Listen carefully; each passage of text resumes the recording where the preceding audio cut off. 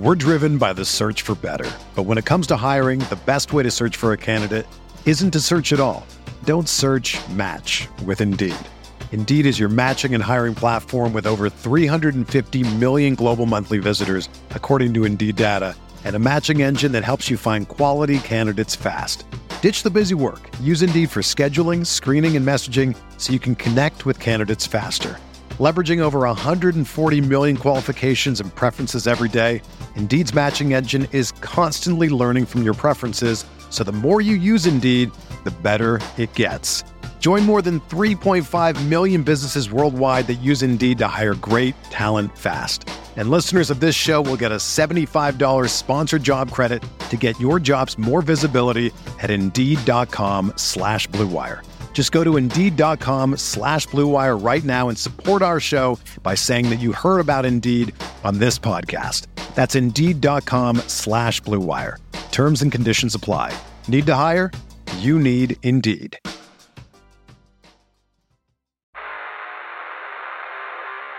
You don't want it, you don't need it, but you're gonna get it anyway. The Kevin Sheehan Show. Here's Kevin.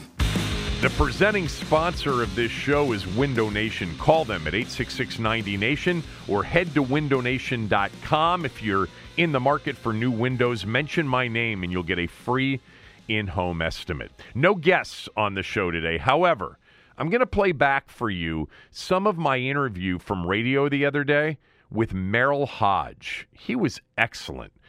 He was very insightful on what you should be looking for in the college quarterback that translates to the NFL. He had strong feelings about Drake May, but also thoughts on Caleb Williams and Jaden Daniels. He also went back and talked about Sam Howell coming out of North Carolina and then what he thought of Sam Howell's season in 2023. I think you'll enjoy some of this. I took just a couple of the cuts, and they're long cuts. He got on a roll on some of these answers, but I thought he was very good.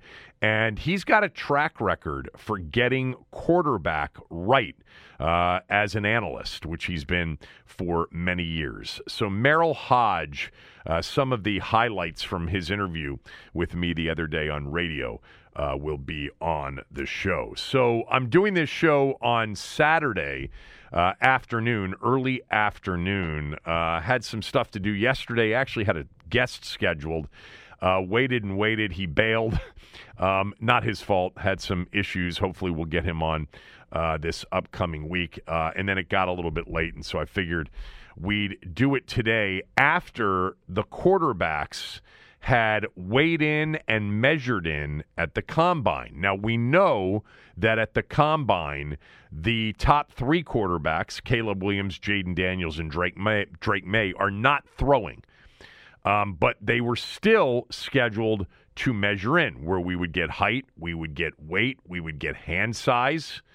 So that data is now in. And very interestingly, Jaden Daniels decided not to even measure today. I think that was somewhat unexpected. I could be wrong on that.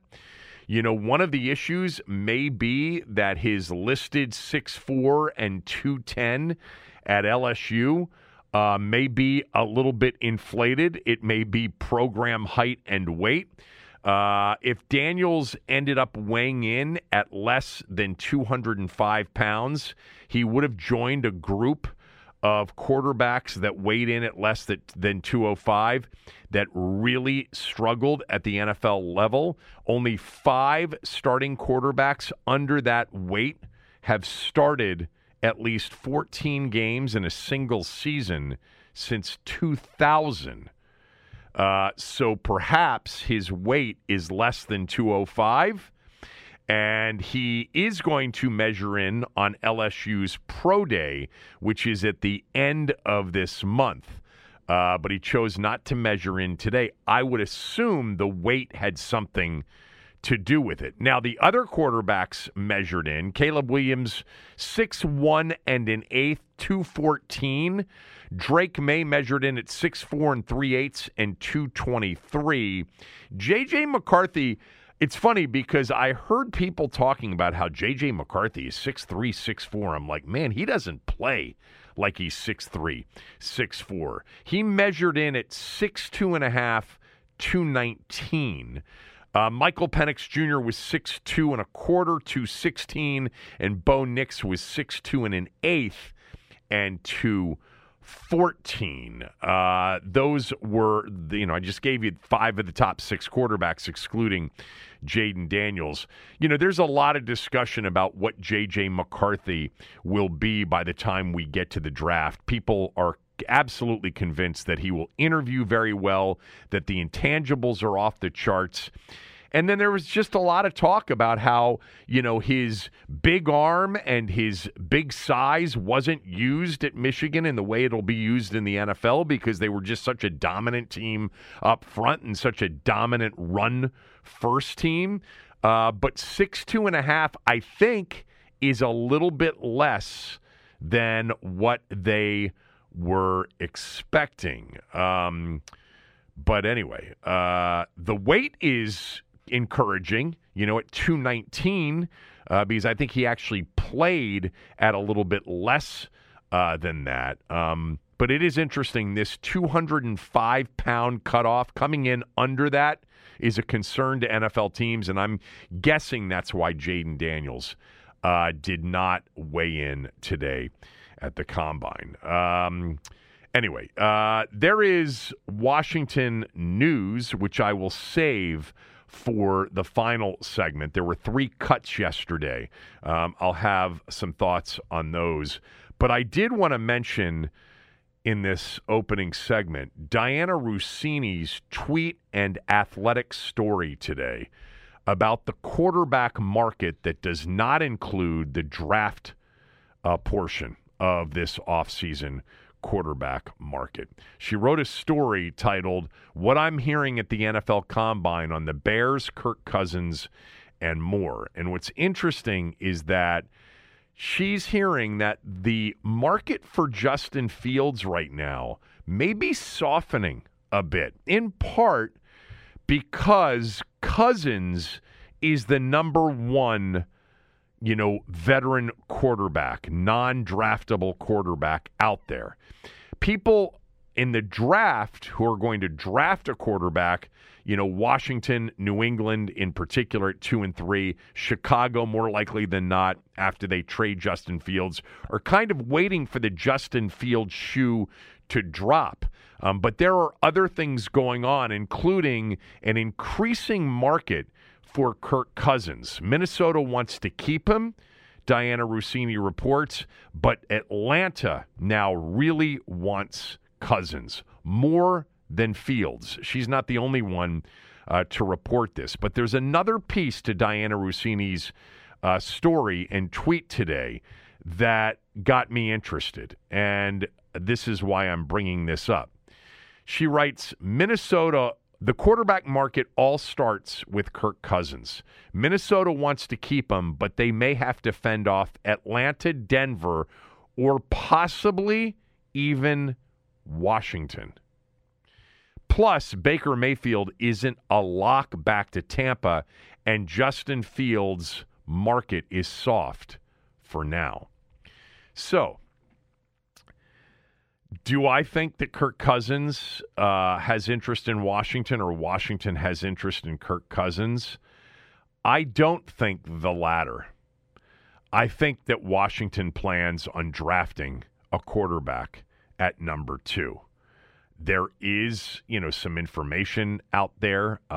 People have been talking about the trade back possibility.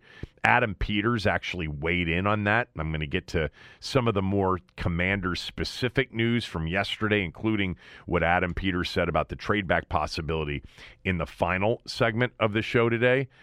I think that Kirk's agent, more likely than not, is getting the market as ginned up as possible right now so that Minnesota's got to come to a level that is agreeable for Kirk. Look, nobody has negotiated better as an unrestricted free agent than Kirk Cousins has. Even as, a player with Minnesota, in the last contract negotiation. He's been amazing at that. And a lot of people will say that's what he's going to be known for more than anything else, is one of the all-time great business people in the history of the NFL.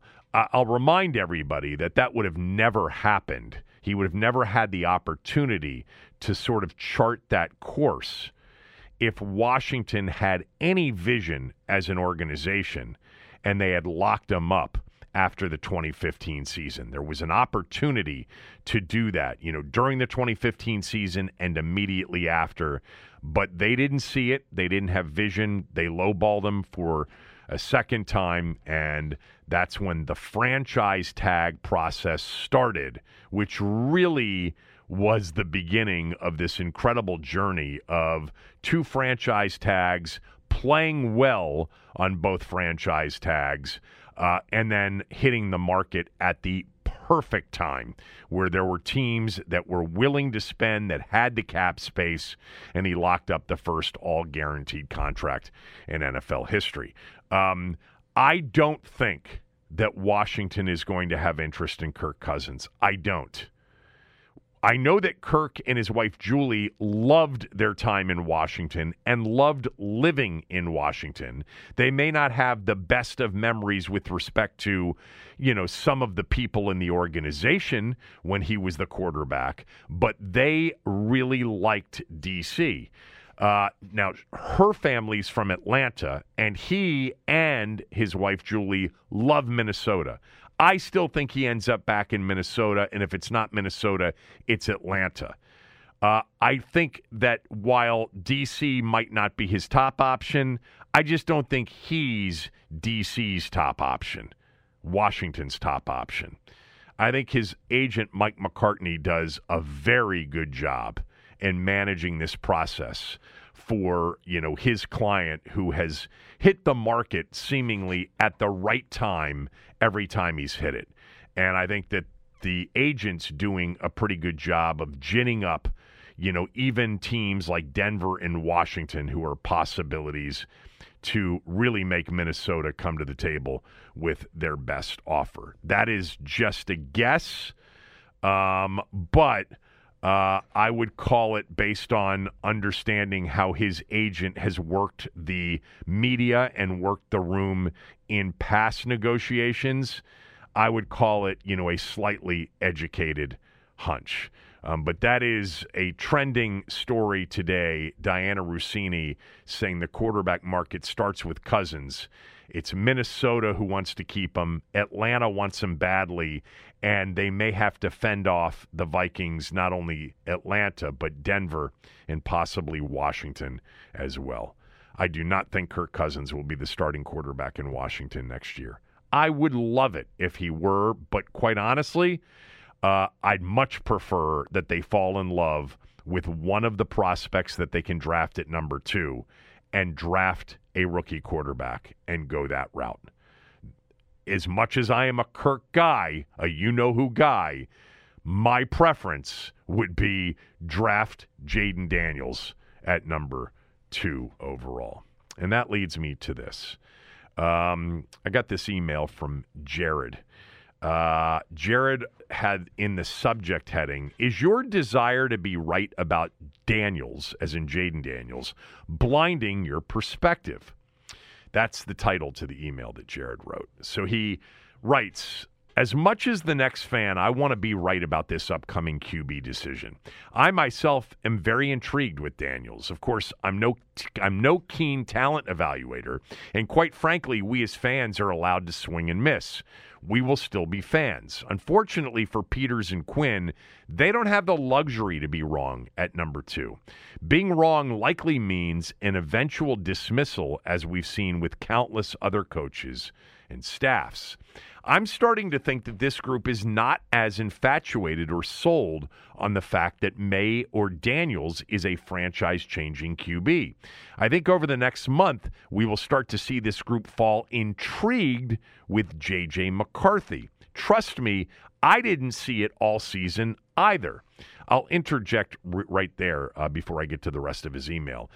He's referring to the fact that I've said all season long, I just didn't see it with J.J. McCarthy. They just never really asked him to do what, NFL teams will ask him to do. I mean, he threw the ball 8 times in the Penn State game.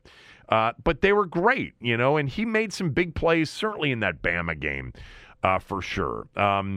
It's not that I don't like J.J. McCarthy. I just don't, in watching him as a college football fan, I never once thought of him as like a top half of the first-round draft guy. To be honest with you, I never really viewed him as a first-round guy. I will tell you this, though, because of the intangibles and the way NFL teams think, it's more likely he climbs the board from where he's projected to go, call it, 12 to 16 or whatever, than it is that he falls down the board. Although maybe the height today is, a bit of a hit on McCarthy. But he's not a short quarterback, that's for sure. All right, so back to Jared's email. So then Jared writes, when all the fans want one guy, Mayan Daniels, 90% of the time those fans are wrong. They're allowed to be wrong. That's why we are fans. Remember, Kevin, when you wanted to trade for Josh Rosen, Drew Lock, Malik Willis, Justin Fields. This isn't a criticism, just more of how long I've listened and respected your opinion. Peters and company cannot get this wrong. I'm open to the idea of trading down to increase their chances on getting it right. I'll be tuning in, as always. So that's a good email, Jared. I appreciate that. You guys can email me through the Kevin Sheehan Show website. All right, at thekevinsheehanshow.com. That's where most of you email me. And I actually, the tweets are great. I spend more time reading some of your emails and trying to bring the good ones to the show because they are content creating because sometimes they're really smart or sometimes they really fire me up to a certain degree like this one did, which I will get to here momentarily. You can follow me on Twitter as well at Kevin Sheehan DC and tweet me there because I read a lot of the tweets on the show as well. So, look, I love this email mostly because it gives me a chance right now on this show to either back off Daniels a bit, tread with caution a bit more on Daniels, or double down on Daniels. But I do want to start by just making sure that some of the, it's not criticism. It's just that I've been listening to you so long and respect your opinion after he ripped off 4 quarterbacks who, he says that I wanted to trade for. So for the purposes of at least, making that portion of his email more factual, I did advocate for trading up for Justin Fields. That is true. I really like Justin Fields, and what the Bears did, I advocated doing for Washington. I also really liked Josh Rosen. You're right about that, but I am pretty sure I did not suggest trading up for Josh Rosen. I think the quarterback actually you should have mentioned from that draft that I liked the most was Darnold. And Darnold would not be a feather in my cap either. But that draft was the draft that I really liked Derwin James for Washington, where they were picking at 14, I think. Wanted them to continue to add defense, which they had started the year before with John Allen. And I did like Daron Payne, too, but I really liked Derwin James. The player in that draft that I talked up the most was Kerryon Johnson, the running back from Auburn, who, by the way, Washington was on the verge of taking in the second round, but the Lions took him 1 pick early before Washington was on the clock. And so then Washington traded back later in the second round and took Darius Geis. And remember how they pounded their chest like they had stolen Darius Geis? They had a first-round grade on him. I mean, there were red flags all over Geis, and they took him anyway. Kerryon Johnson did not end up with, a solid NFL career, mostly because he just could not stay healthy. Drew Lock, you mentioned, Jared. I think Drew Lock was much more Cooley's guy in the draft. That was that was Cooley's guy. I liked Drew Lock. I did, but I don't think I ever advocated trading up for Drew Lock. Malik Willis and Pickett Malik Willis was one of the quarterbacks, one of the two quarterbacks that I thought had a high ceiling, higher ceiling than the others in the 2022 draft, but I did not advocate that they pick him at number 11. I advocated that they pick Kyle Hamilton in that draft. I was adamant that Kyle Hamilton should be the pick, that he should have been the best player on the board by a lot at 11. And then when they traded back with New Orleans so that New Orleans could get Olave, I didn't mind the trade back, so I was probably wrong on that too, because I liked Jahan Dotson in that draft. But I loved Hamilton in 2022. But yeah, look, you're right that we are fans. I certainly hope we don't get it wrong 90% of the time, as you referred to. It's probably more like 50, a little bit more than 50% of the time we're wrong, maybe 60%, I don't know. But you focused on the quarterbacks with me. And, you took a veiled shot there, which is fine. But trust me, like, this is one of those things, when you do what some of us do in this format of talk show host, you rarely hear about the ones you got right, but almost always hear about the ones you got wrong, especially quarterbacks, because people really remember what you said about quarterbacks. So with that, let me just first of all point out the big ones that you missed. Like, if you really wanted to take a shot at my quarterback evaluation skill, you should have started with Jameis Winston, because I loved Jameis Winston. I still do. Like, I still think that he's got a chance to resurrect his career. Although I guess at this point he's had so many chances. That was a dead wrong. Like, you mentioned guys that, I definitely liked Justin Fields and thought that he was worthy to trade up for. And I did. I was a Josh Rosen fan, not to trade up for him. But man, Winston was my guy. And I did not like Justin Herbert at all. I was very much on the record saying that I didn't think Justin Herbert was worthy of a pick that high, that I thought he didn't play in the big games at Oregon very well. And I was always on board with the Chase Young pick at number 2 instead of Herbert. So I was dead wrong on that. There are plenty of others. Like, I didn't like Derek Carr at all. I didn't think he could play. Cooley and I used to get into a big debate about Derek Carr. Cooley and I weren't doing the show at the time, but Cooley would come on occasionally if Tommy was out with me. Cooley and I were friends long before we started to do the show together. And I remember that was a guy he really liked. And I was not necessarily the biggest fan. Not that he's turned into a superstar, but he turned into a good enough quarterback where I was wrong on that one. But there have been a couple that I've gotten right. All right, and I'll leave out the obvious ones. I was a big Andrew Luck and Joe Burrow fan, huge Joe Burrow fan. But those were obvious calls by anybody watching, any level of college football. But, I would say that one of my better called shots of all time was Kirk Cousins way before the 2012 draft. I also suggested that he'd be the perfect fit for Shanahan, for Mike and Kyle. Tommy and I used to do that. You heard it here first segment. I think there were two quarterbacks that I called as guys that would be perfect fits for the Shanahan scheme long before their drafts, Cousins and Prescott. I was a big Dak Prescott fan at Mississippi State. By the way, in 2012, I also talked up Russell Wilson. I thought he had a chance to be a really good pro.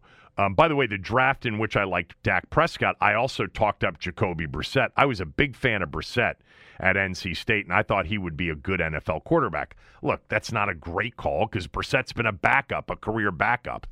In 2019, look, I may have, once he started to play in the pros, said that I want to see more of Dwayne Haskins because I thought I was watching a big, confident dude and talented. But if you go back before that 2019 draft, I did not think Dwayne Haskins was worthy of a first-round pick. And that was without even knowing anything about work ethic, maturity, etc. I remember begging Cooley to watch Dwayne Haskins' tape to get his opinion because Haskins was being projected, super high in the draft. And I'm like, I don't see it. So I was right about Haskins before the draft. I like Daniel Jones more than most people. I was talking up Daniel Jones. I remember in 2020 liking Hurts and could not stand Kellen Mond in 2021. There was a lot of talk on day 2 or day 3. Washington should take Kellen Mond, from Texas A&M. I'm like, he stinks. I'm giving you some obscure calls, but some of the ones that Jared brought up were kind of obscure. I did not like Desmond Ridder. A lot of people wanted Washington to take Desmond Ridder. Didn't like him at all. I was not a big Sam Howell guy. We talked about Sam Howell before the 2022 draft. I didn't get it in terms of the people talking about him, as a high draft choice at all. Anyway, just a few. It's not like I went back and I've got like the list to go to. I just went through the quarterback draft history and just went back to 2012 and went through the list because I remember what I thought about the quarterbacks and what I said. And clearly, whether it was Wentz or Wentz in particular, in recent years, I didn't mind the Fitzpatrick signing, so I was kind of wrong on that one, although we'll never know because he got injured. But I still, with Carson Wentz, don't understand how so many of you just missed on the obvious, big billboards screaming, nobody wants this guy. And not only did we trade for him, we overpaid in compensation and then picked up his entire contract. That is honestly one of the worst trades in recent memory. And this organization's made a lot of them. It wasn't even the player who had red flags all over him, which were easy to spot if you were paying attention. It was just this notion that Washington felt like there was competition for him and gave Indy way too much and then picked up his whole salary. They were completely taken to the cleaners by Chris Ballard and the Colts in that trade. But, back to Jared's email.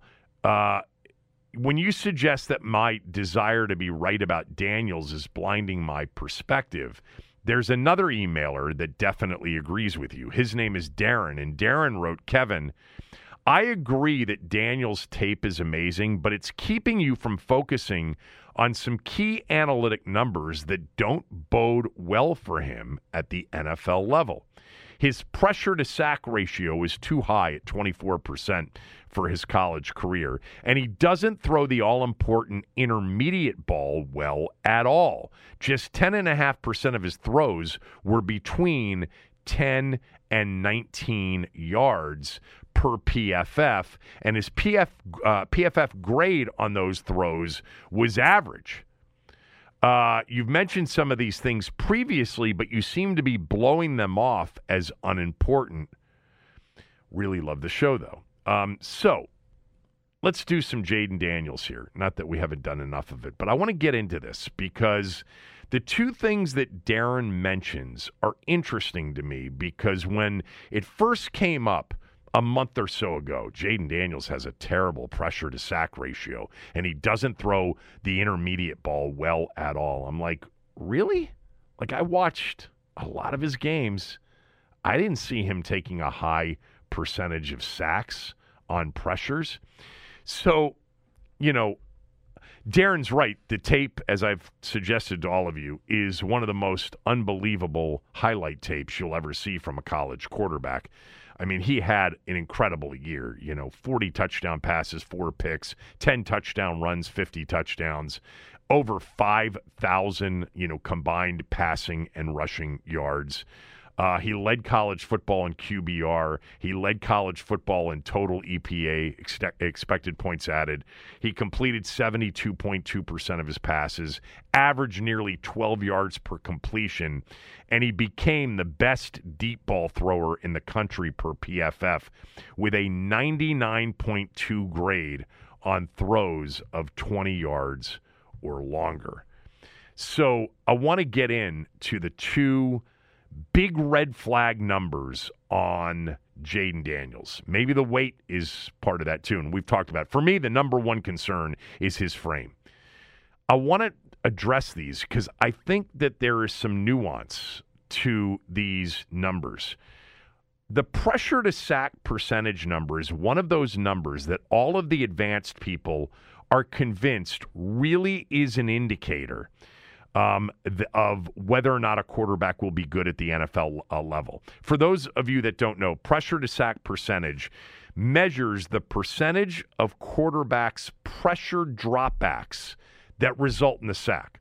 So what percentage of the times the quarterback is actually pressured, under pressure, does he take a sack? The higher the number, the worse. The lower the number, the better. You know, this is really a reflection of the ability of the quarterback, you know, under duress, under pressure, to avoid sacks, which every analytic nerd, you know, has emphasized in recent years as the number one thing that derails offensive drives more than anything else. Sacks taken. You know, and when you derail offensive drives, you're decreasing your point potential and your win probability. You know, especially, by the way, at the NFL level, where teams average fewer drives and fewer offensive snaps per game than in college. I would suggest that sacks and big penalties are the biggest, you know, negative impacts on drives. Drives end more often than not when you've got a big sack or, you know, a 10-yard penalty or more. So, Darren, on the pressure to sack percentage, your number was a career number, just for the purposes of keeping it to this past year. Jayden Daniels' number was down to 20.2%. The pressure to sack percentage number was 20.2%. That was the lowest of his career. That's good news because he got better as he grew. Williams and May, just for comparison purposes, don't grade out very well in this area either. Williams is over 23%, and May is at 19.6%. So Daniels, you know, right in the middle of the two at 20.2%. But I want to talk about something that I've actually brought up to some of my guests on shows before recently. Some of the PFF guys or the Sumer Sports guys, which Eric Eager and a couple of other guys left PFF to go with Thomas Dimitroff in, you know, one of these analytics-based groups. And I've brought it up to some of these guys a couple of times because, to me, the sack stat can be misleading. And I'm not talking about whose responsibility it was for a sack. You know, what we've learned in recent years is that the sack stat isn't an offensive line stat. It's an offensive line and quarterback stat. And we've learned as NFL fans over, you know, say the last 10 years, very often it's more of a quarterback stat than it is an offensive line stat. But in terms of sacks, I think one of the misleading parts of sack percentage or even this pressure to sack rate is that not all sacks are alike. If a quarterback drops back and gets sacked in the pocket and loses 7 to 8 yards, that's the sack we all recognize as a sack. You know, he couldn't escape, under pressure, hit, dropped, 7-yard loss, 2nd and 17.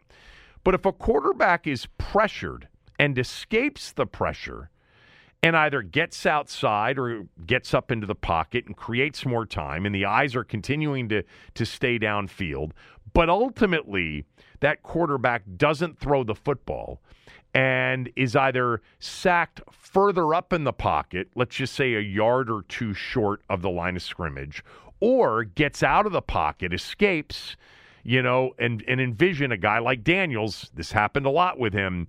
He's escaping. He's looking downfield. He decided not to turn it up and run it, and he runs out of bounds 2 yards short of the line of scrimmage. Those are sacks too. But those sacks are less impactful because instead of losing 7 or 8 yards on the sack, they lost 1 to 2 yards on the sack. So I went and did something off of the Darren email because I keep hearing pressure to sack percentage as a bad number for Daniels. And by the way, for May too. This goes for May as well. Because in watching those guys, I didn't feel like they had a major sack problem. It just never occurred to me that this was an area in which they had this issue. So I looked at the sacks that were taken, and I looked at the average lost yards per sack to see if there was like a striking difference between the quarterbacks, specifically May and Daniels, and then a guy like McCarthy, who in watching him during the year, I never felt like he was a guy that was escaping consistently and turning an 8-yard sack into a 1 or a 2-yard sack.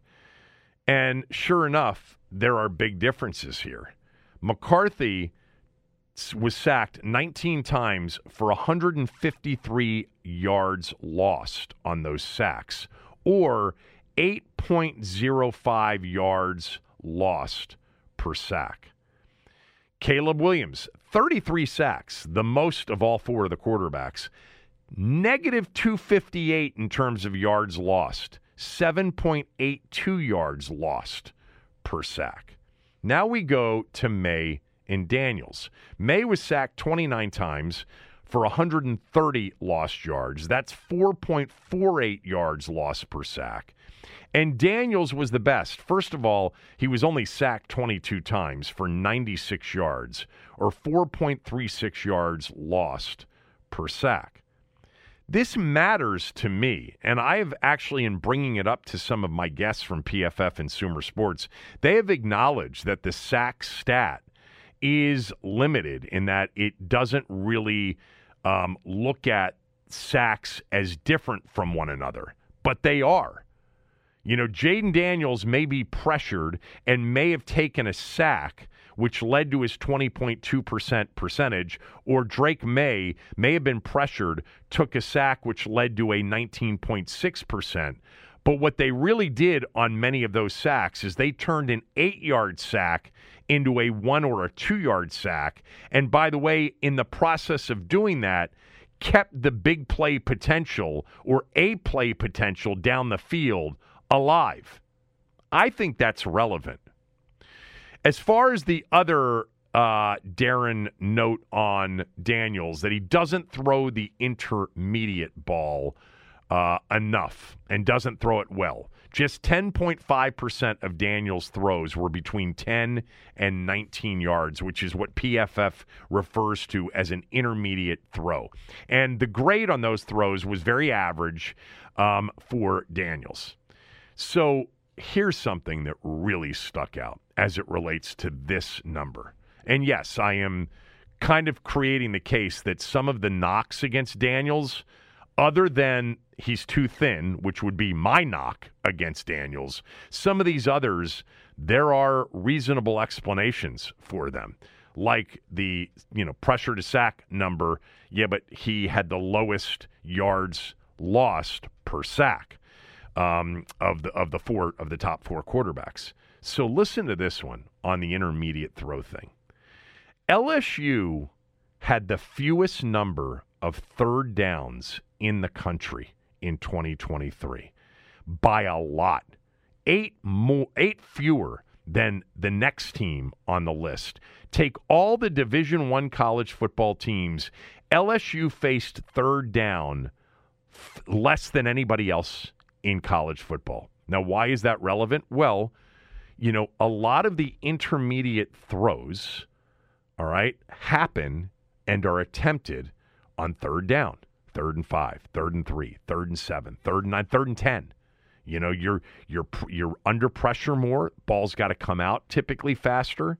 You got to process quickly, and the balls that typically are open and you get more intermediate throws, 10 to 19 yards on third down than you do on first down where you run more, or on second down where there are more running plays. They had the fewest third downs in the country. That might explain why they had fewer intermediate throws. You're going to take more shots on first down. You might call more, screens on second and, 12 or whatever. And then the flip side to that is, do you know who led the nation in third down conversions? LSU did.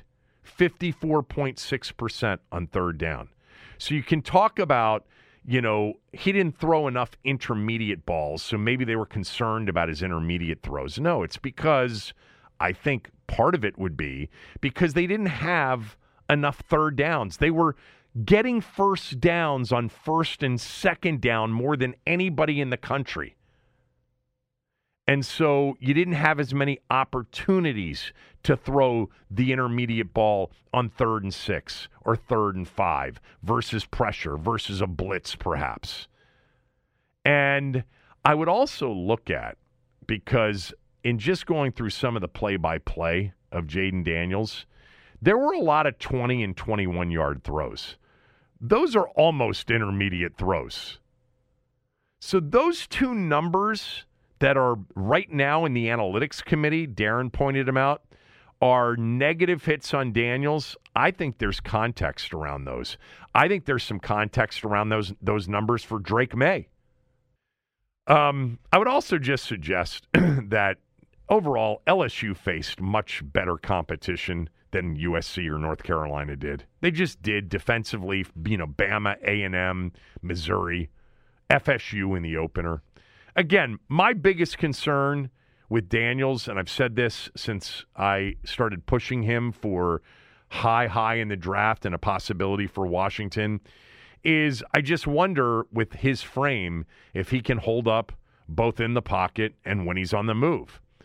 And the only other thing that I would mention about him is that you did see a lot of 1-2 and go create. There wasn't necessarily, it's not that it was completely excluded, but they didn't ask him consistently to progress beyond a few reads. He did it occasionally, but that may also be a function of or a result of not having a lot of third downs. His deep ball is so good. Strength, touch. His accuracy is really, really strong. He anticipates and throws with good process, I think, well. And his mobility and playmaking is off the charts. He's not Anthony Richardson. He's got a completely different build than Richardson, and he's a much more advanced passer than he is. I think he fits into a lot of NFL offenses. I don't think he has to come out and have a dual threat offensive component put in for him. I think his scramble yards will end up being a lot of the rush yards for him. You can put in some design stuff, you can put in some option stuff for him, and it'll be lethal, especially, 3rd and short and red zone stuff. He's my number 2 for sure and really close to my number 1. But, of course, I understand that there's just as good a chance, if not, the odds-on favorite, that I'll be wrong. By the way, a lot of teams are far from perfect. This is an inexact science for sure. But good stuff. Appreciate the emails from both Jared and Darren. All right, when we come back, I'm going to play some of this Merrill Hodge interview from my radio show the other day. It was just really good and really insightful on the quarterbacks and on what you should be looking for and thinking about with the quarterbacks. So I took 4 cuts, and I'm going to play them for you right after these words from a few of our sponsors. We're driven by the search for better. But when it comes to hiring, the best way to search for a candidate isn't to search at all. Don't search, match with Indeed. Indeed is your matching and hiring platform with over 350 million global monthly visitors, according to Indeed data, and a matching engine that helps you find quality candidates fast.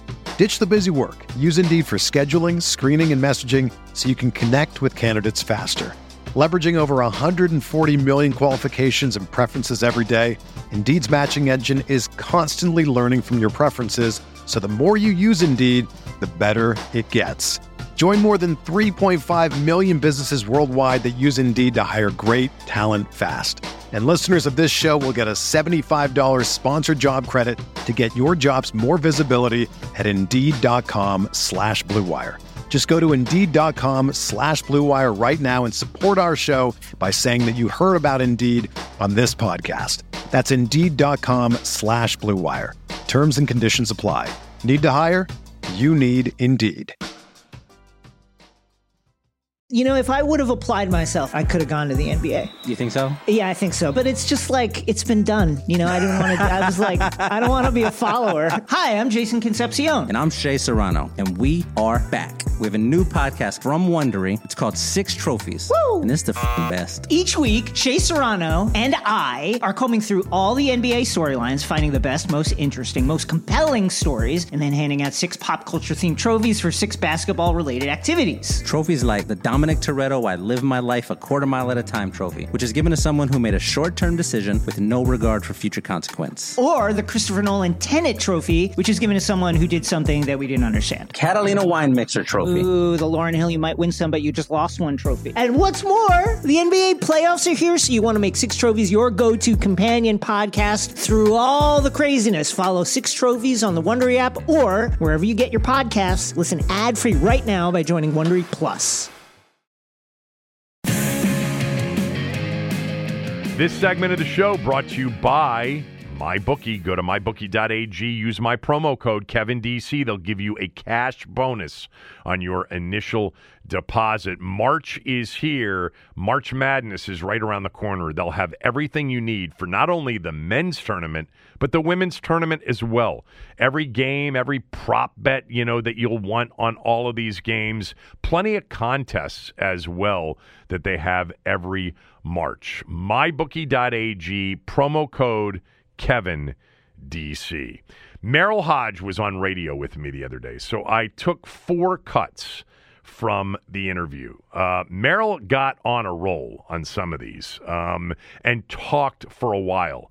And I edited some of them, but they didn't really need to be edited in spots. I thought he was incredibly insightful. Merrill has been really keen in his evaluation of quarterbacks in particular. He had C.J. Stroud as the only first-round grade last year.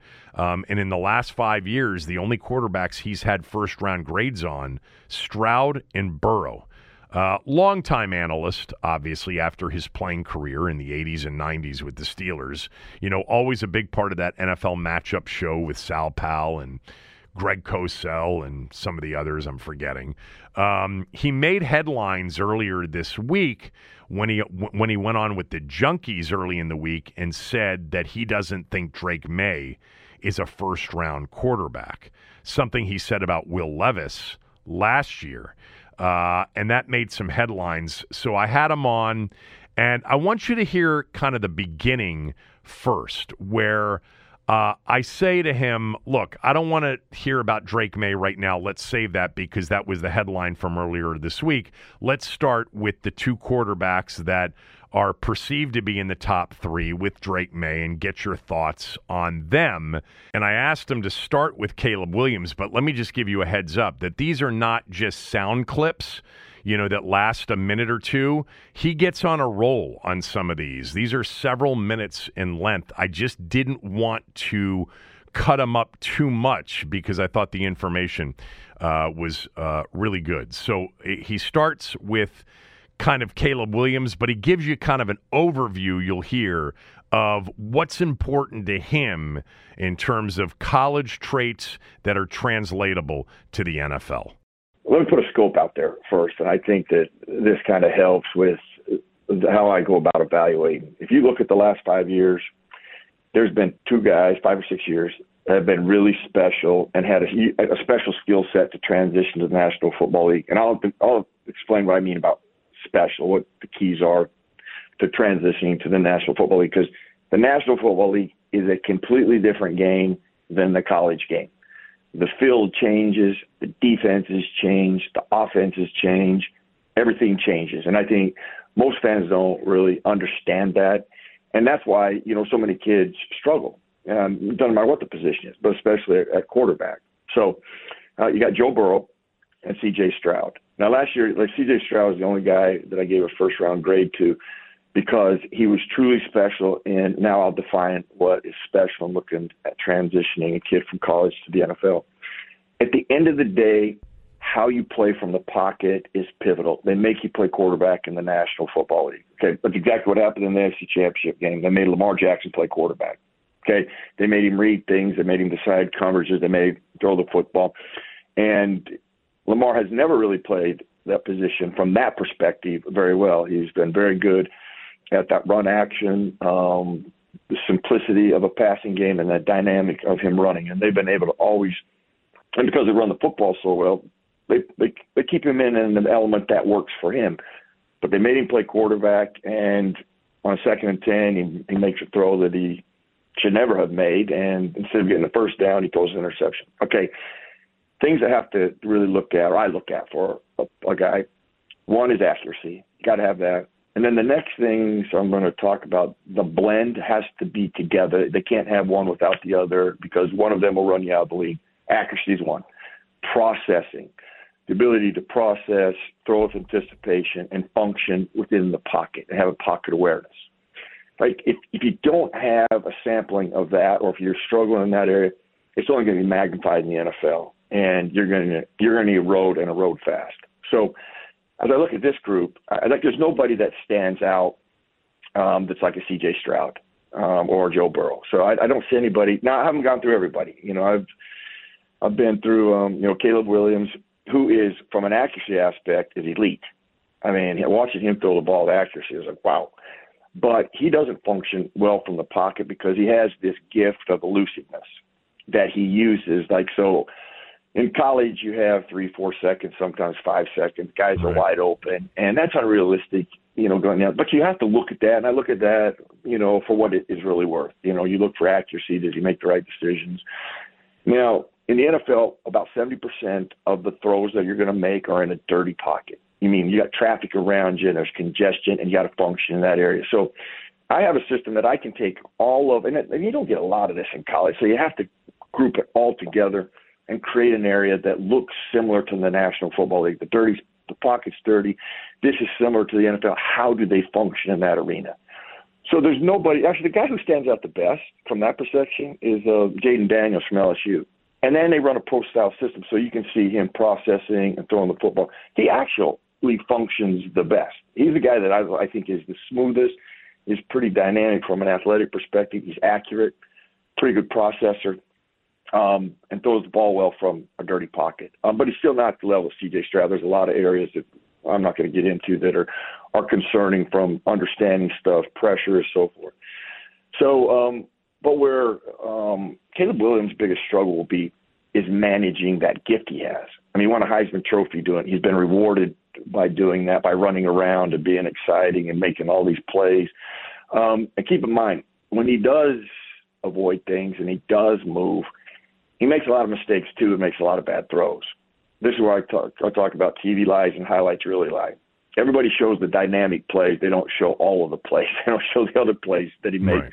And that's why you have to play in structure at the end of the day. So getting him to the point where he manages himself well, which is this relies on coaching and player.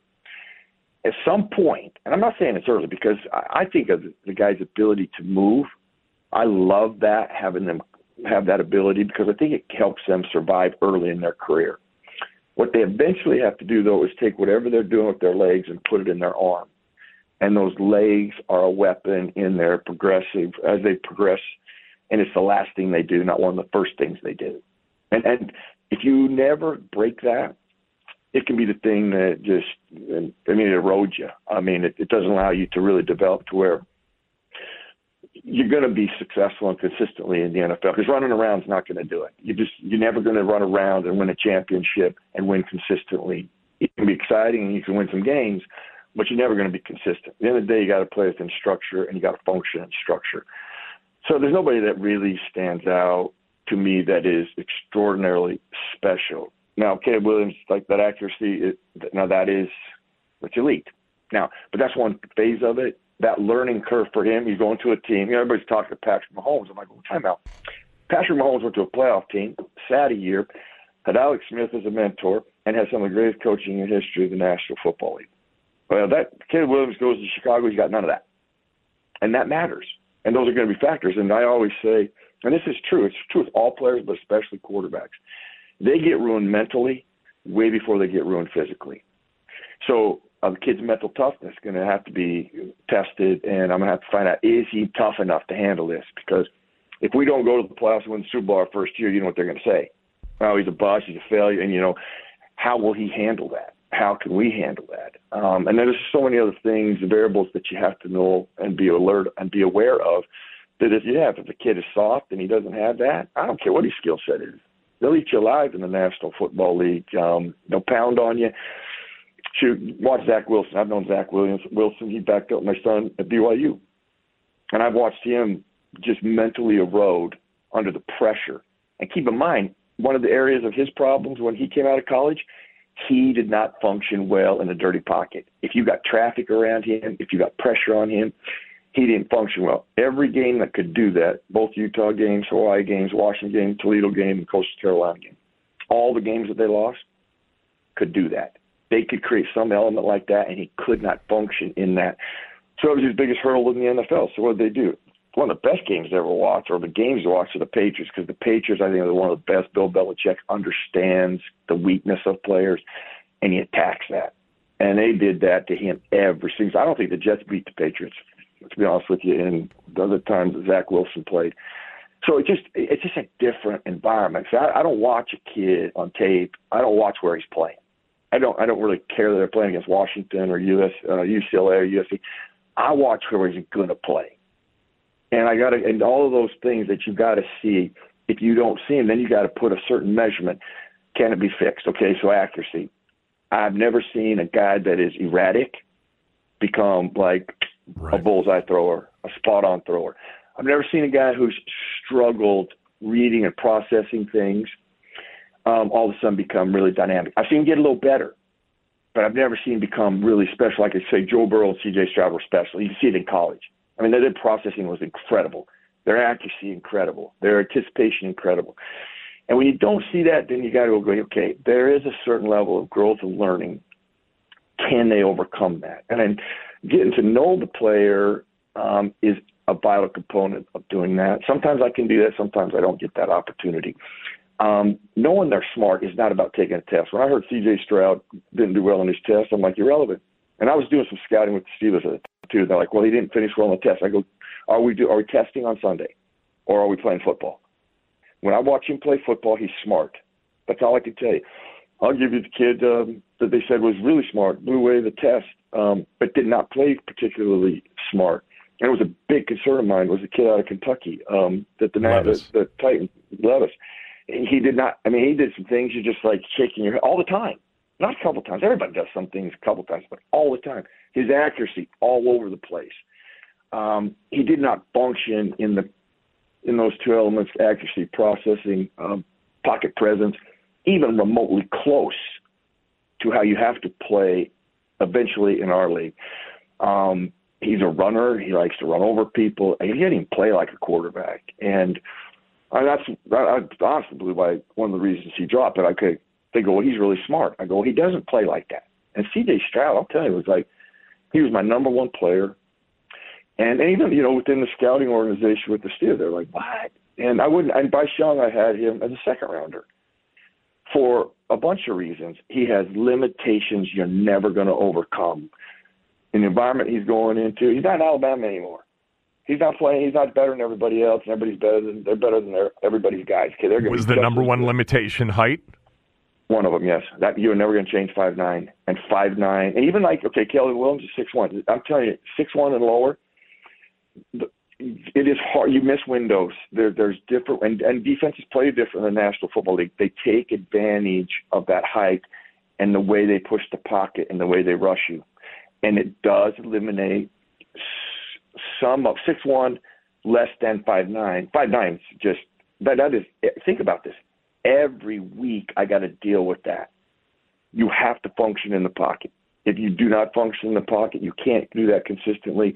You're just not going to win in the National Football League consistently. You'll have moments, but you will never be a guy that you could anchor your entire career on and not get fired by thinking, oh, I'll fix that.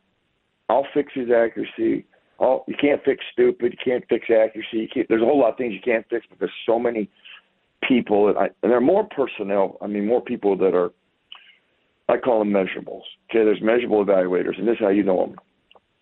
They're not going to tell you anything about, they're going to start telling you how many yards they threw, how tall they are, how fast they are. They're not going to say anything about how they play.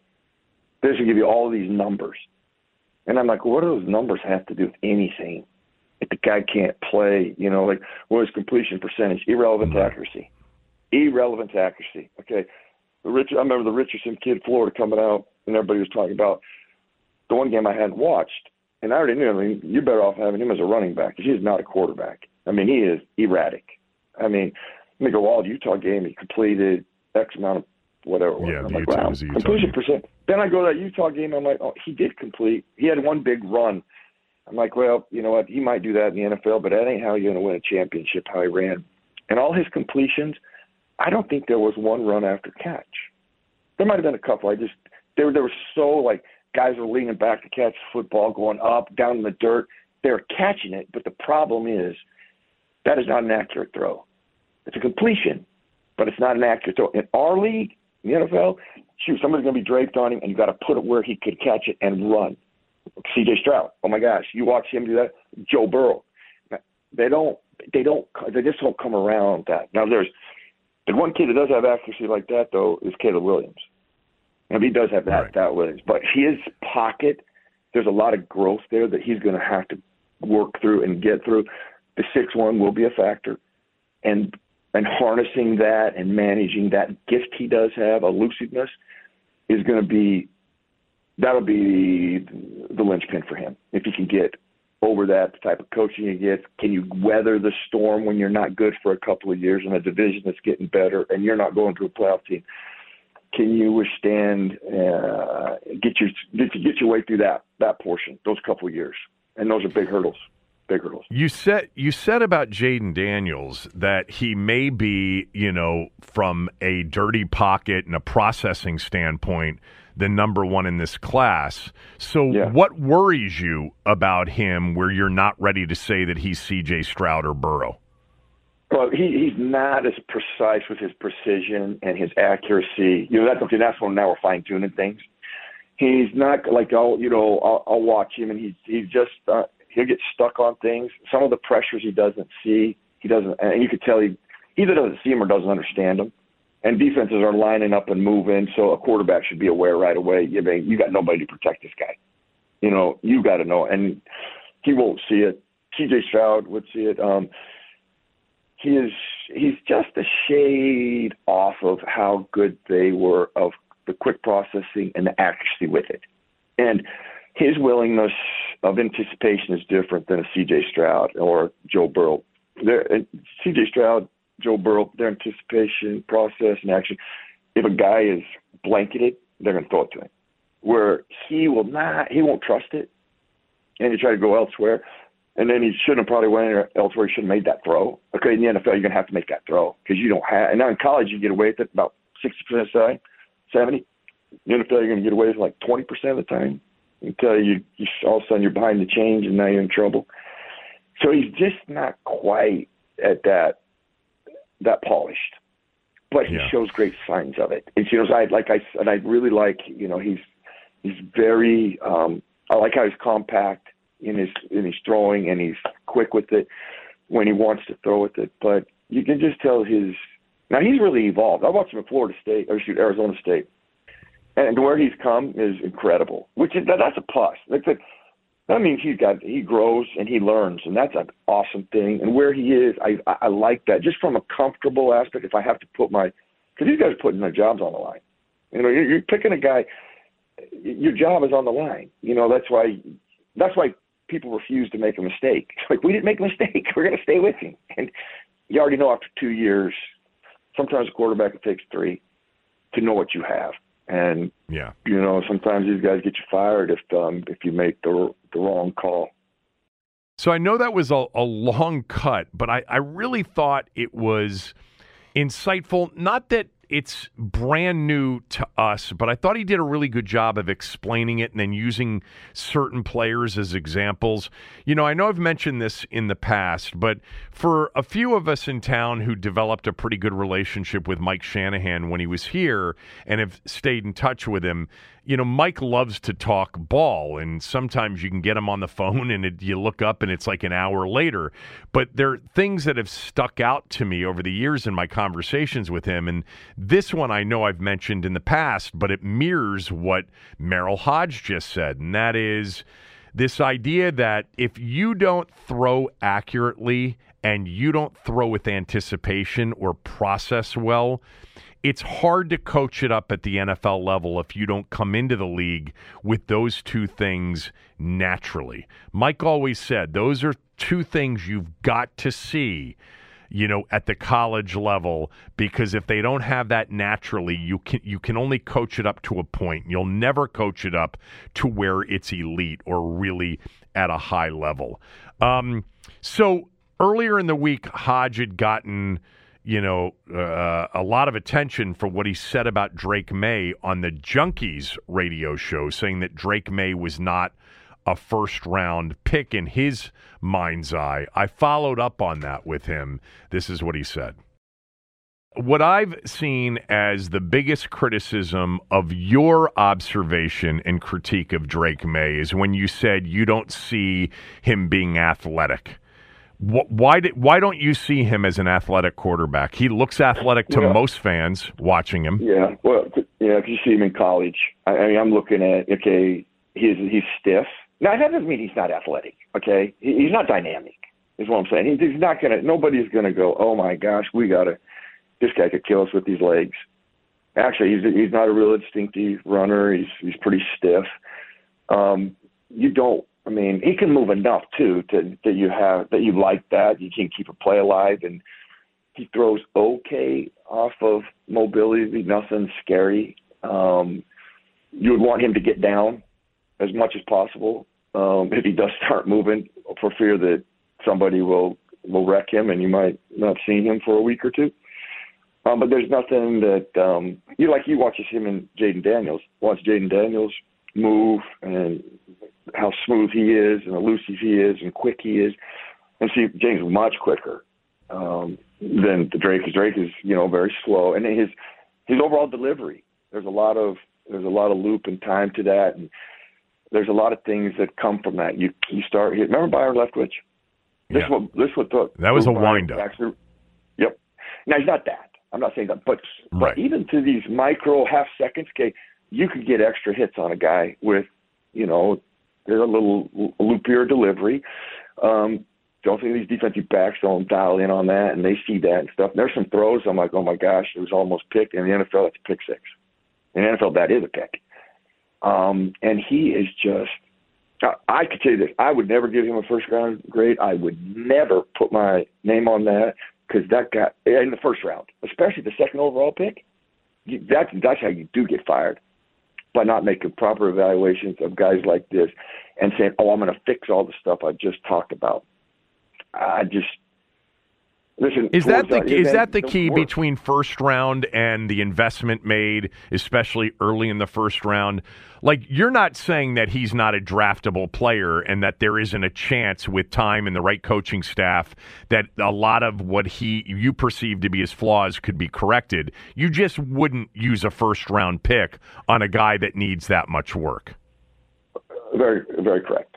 Okay, that second overall pick is like, okay, you are special. You have an elite skill set that he does not have now. Okay, and listen, I don't know if he'll ever have it, because the accuracy stuff is a big concern. I mean, he is erratic everywhere. I mean, he just absolutely misses throws that you're just like, oh my gosh, in dirty pocket and clean pocket now. I mean, did you think that about Josh Allen? Okay, Josh Allen, he's always brought up. He was brought up in my meeting when I was talking about. Why do I keep forgetting the kid's name from Kentucky, because that Will kid Levis. was Will Levis. Okay, Will Levis. Okay, he kind of reminds me of Will Levis a little bit from his accuracy aspect, because it was. I go, okay, Will Levis was. I mean, there was even receivers on a hitch route, 6-yard hitch route. The ball would go hit in the dirt or up in the stands. I mean, it was all over the place. Even the receiver looked back like, what the heck? And you could see his body language. I was like, they say, well, Josh Allen. I go, well, Josh Allen was not erratic anywhere but vertically. Josh Allen couldn't. I mean, yes, he could throw the ball 90 yards and it might miss by 10. It might be out of bounds. It might complete one. Okay. And I know Josh Allen. I've known Josh Allen forever. I mean, he played when my son played at BYU. And I was talking to Josh about it.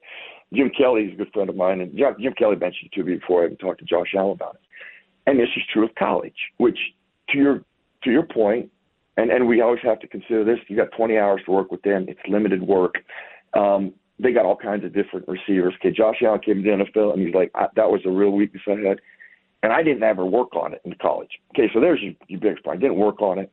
Didn't have time to work on it. Well, in the NFL, I got one guy, and we work on it all the time. And I harnessed that and made that better. But he was already accurate everywhere else. It was just that vertical one. And everybody saw that. He was all over the place. He's like, once I started to work on that and I could spend time on that, I could spend 20 hours a day if I wanted to versus 20 hours a week.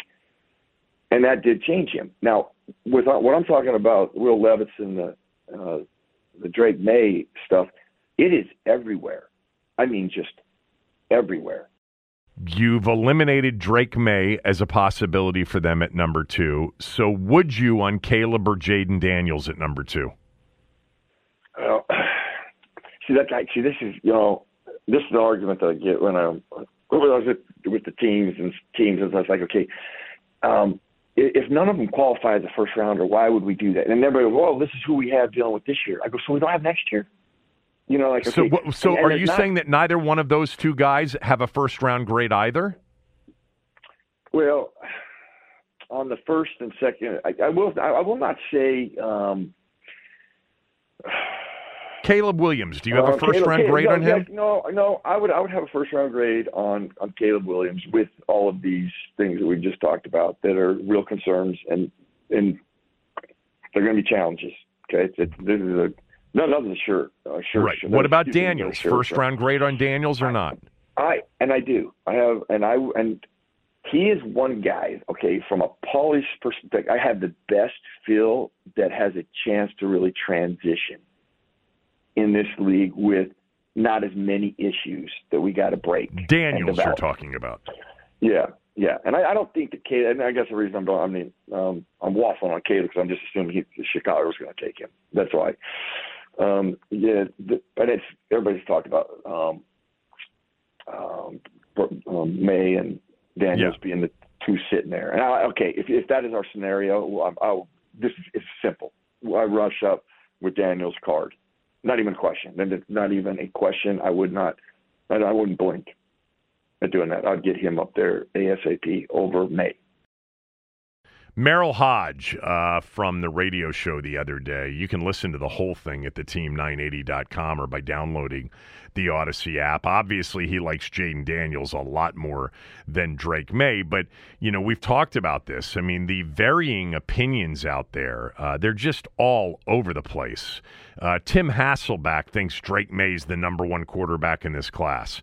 Orlovsky, for a while, thought that Drake May was the number 1 quarterback in the class, although he now has shifted towards Daniels being the number 1 quarterback in the class. There are lots of thoughts about Caleb Williams, including, some of those thoughts about what kind of person the team will be getting with Caleb Williams. Look, we here in Washington, we've got this experience of RG3 and Dwayne Haskins in particular that I understand if your spider senses are tingling a bit when it comes to Caleb Williams. There's no doubt that, the dad is significantly involved in a lot of the decision making. He doesn't have an agent. There's a lot of brand emphasis. We'll see. I got a chance to spend some time with him last spring at the event that he had for his charity down at Gonzaga, and he and I did 15 minutes of a Q&A on a stage at Gonzaga, and I spent like 15 minutes before the show, and I thought he had a lot of charisma and was bright, and I didn't sense this aloofness at all. But that was a very, very small sample size. But interesting stuff from Merril Hoge. I'm going to play a little bit more from Merril Hoge in the next segment on what he thought about Sam Howell before the draft, and then in 2022, and then what he thought of Sam Howell's season. We'll also get to some of the roster moves that Washington made yesterday. We'll do that right after these words from a few of our sponsors. When you need mealtime inspiration, it's worth shopping Kroger, where you'll find over 30,000 mouth-watering choices that excite your inner foodie. And no matter what tasty choice you make, you'll enjoy our everyday low prices, plus extra ways to save, like digital coupons worth over $600 each week. You can also save up to $1 off per gallon at the pump with fuel points. More savings and more inspiring flavors make shopping Kroger worth it every time. Kroger, fresh for everyone. Fuel restrictions apply. Real quick, you guys traded up for a quarterback in San Francisco a couple years ago with Trey Lance. You're at the number 2 pick. Is there a scenario where you guys would be willing to trade up to the number 1 spot and try to get in that number 1 seat? I think we'd do anything to make our team better. So you trade up, trade down. Had a lot of really good conversations with a lot of GMs this week, really productive. So we're going to look through every avenue to make our team better. Peter Schrager from Fox Sports with Adam Peters yesterday at the Combine. I saw that tweeted out this morning with, oh my God, we're trading up, we're trading back, we're not standing pat at number 2. He said nothing in that clip. From my perspective, he's done a really good job of not tipping his hand on anything in terms of how they're going to handle number 2. That was not a tell from my standpoint. At all. The biggest tell we've gotten was from Dan Quinn when he said about Jaden Daniels, game changer. That I'm not even sure we got that much from him on that, because I think they're so far from nailing down a decision on this, but it may have reflected just where his thoughts are right now on the quarterbacks. But Adam Peters doesn't tell you anything. Meantime, Adam Peters yesterday, while the Combine was going on, he was busy making some cuts, making his first roster moves as a general manager. I'll get to those in a moment. This segment of the show is brought to you by Window Nation. March is a critical time to check your home's windows. If yours are cracked, leaking, won't open or stay open, now's the time to call Window Nation. Buy 2, get 2 free, no money down, no interest, no payments for 2 full years. It's March. The weather's changing.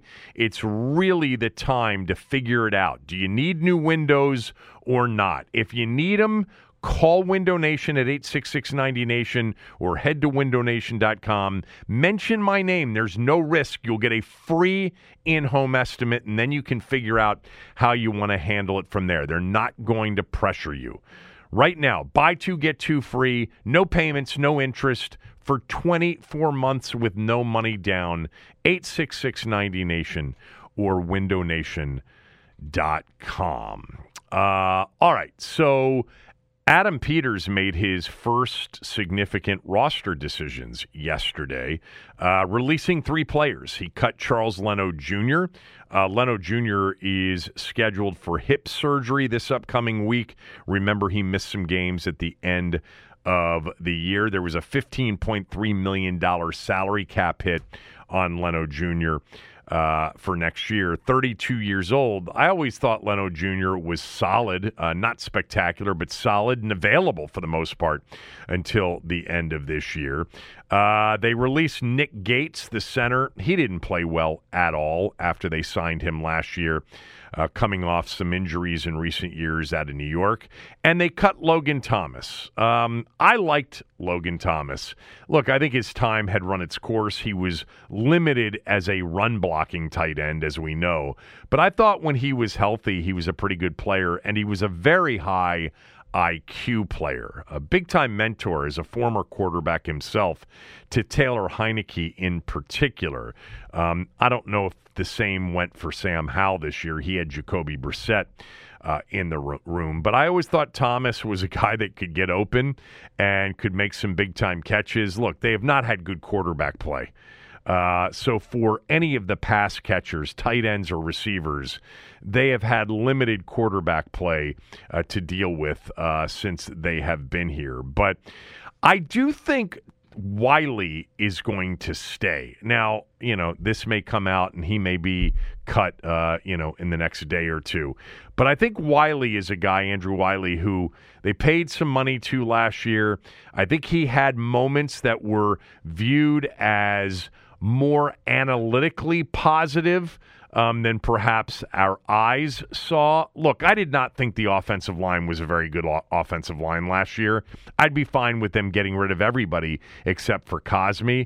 But I think that some of the advanced numbers probably shed different light on some of the other linemen. So I would expect Wiley and Cosme to be here, and maybe even Cornelius Lucas is sort of a versatile swing tackle to be on the roster. But we'll see what they want to do. Ben tweeted out that essentially it puts their effective cap number at number 2 in the league overall. They don't have to make big cuts in salary cap because they have so much available space. But I do think that they're going to spend more than maybe they have indicated. They've got to spend the minimum that is required. So there's going to be some free agent moves here starting in 2 weeks. Looking forward to that. So I wanted to finish up with just a little bit more of Merril Hoge. I asked Merril Hoge about Sam Howell, about what he thought of Sam Howell as sort of an overall prospect moving forward. Here's what he said. I'm glad you brought him up because I'm trying to get to my quarterback because I have my notes on him. I'll get to him if I can when I'm talking to you. So, but he's a great example of a kid who had, he had some real problems. Okay, you talk about I got the tape where when they had when they're in a situation where you thought they would call a pass or they could call a pass, you would do that, and they were always calling runs. It was with him. Right. I remember it didn't matter. Notre Dame, it doesn't matter what game I watched. I'm like, wow, why do they? And that kid, from I forget where he got drafted. Fifth what round was he? Fifth round. And that's exactly where I would have put him. And you know what? Here it is, somehow right here. And I got all these games, Wake Forest, all these plays. I don't want to read all that. It's okay. Take your time. This is on all the stuff. Yeah. That, I don't want to make him like his pocket awareness was bad. He panics a lot. He was throwing. He was erratic. In all aspects. There was one thing you'd be like, this kid has a shot. So he gets drafted right where he should have gotten drafted based on the skill set he showed. But now to the level of accountability for the player, I always give player credit, man. When you have time to work. Some players don't work on that. They got time. They just sit there and they're like, they don't get better. They don't work at the things they're weak. And then coaching matters. The coaching you got there, the work that he put into it. When he did come out and play, man, he was I was like, that's not the same kid I watched in Carolina. That's not the same kid. He's still, but when you get now enough work on him, there's those inconsistencies that you saw. Like if you cleaned up all the things that he needed to clean up, which he did, there's still those inconsistencies. Okay, I think he's about a 6'1" kid. Yeah. Okay, you see a lot of those problems. The kids around that age, that size, that height where it does become a disadvantage. Some interceptions are because they didn't see a certain thing. They miss certain things. And those can be, Drew Brees would be the only guy that I could think of that, played at such a high level without really that being a factor. And he'd even mentioned times where it was a factor. So that being said, his overall work and improvement and the coaching that he got, you could really see the difference there.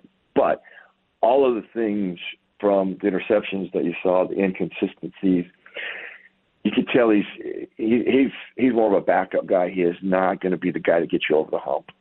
There's a lot of guys that you see that are just not going to get you over the hump. They lack that, that precision, that accuracy, that presence in the pocket, the processing, and the anticipation that you need to have talked about the other two guys had. Had Joe Burrow and C.J. Stroud. So there you go. Complimentary about the progress that Sam made from what he saw on his college tape, but still thinks he is, a quarterback that is more suited to be a backup. The size, I think, really was an issue for Sam Howell this year. I really do. I know that he's listed at 6'1", but I said all year long, to me, in watching him, he played smaller than 6'1", and he just couldn't see a lot of what was going on in the pocket. And that impacted a lot and was one of the reasons he was sacked as much as he was, in my view. All right, that's it for the show today. I'll be back on Monday.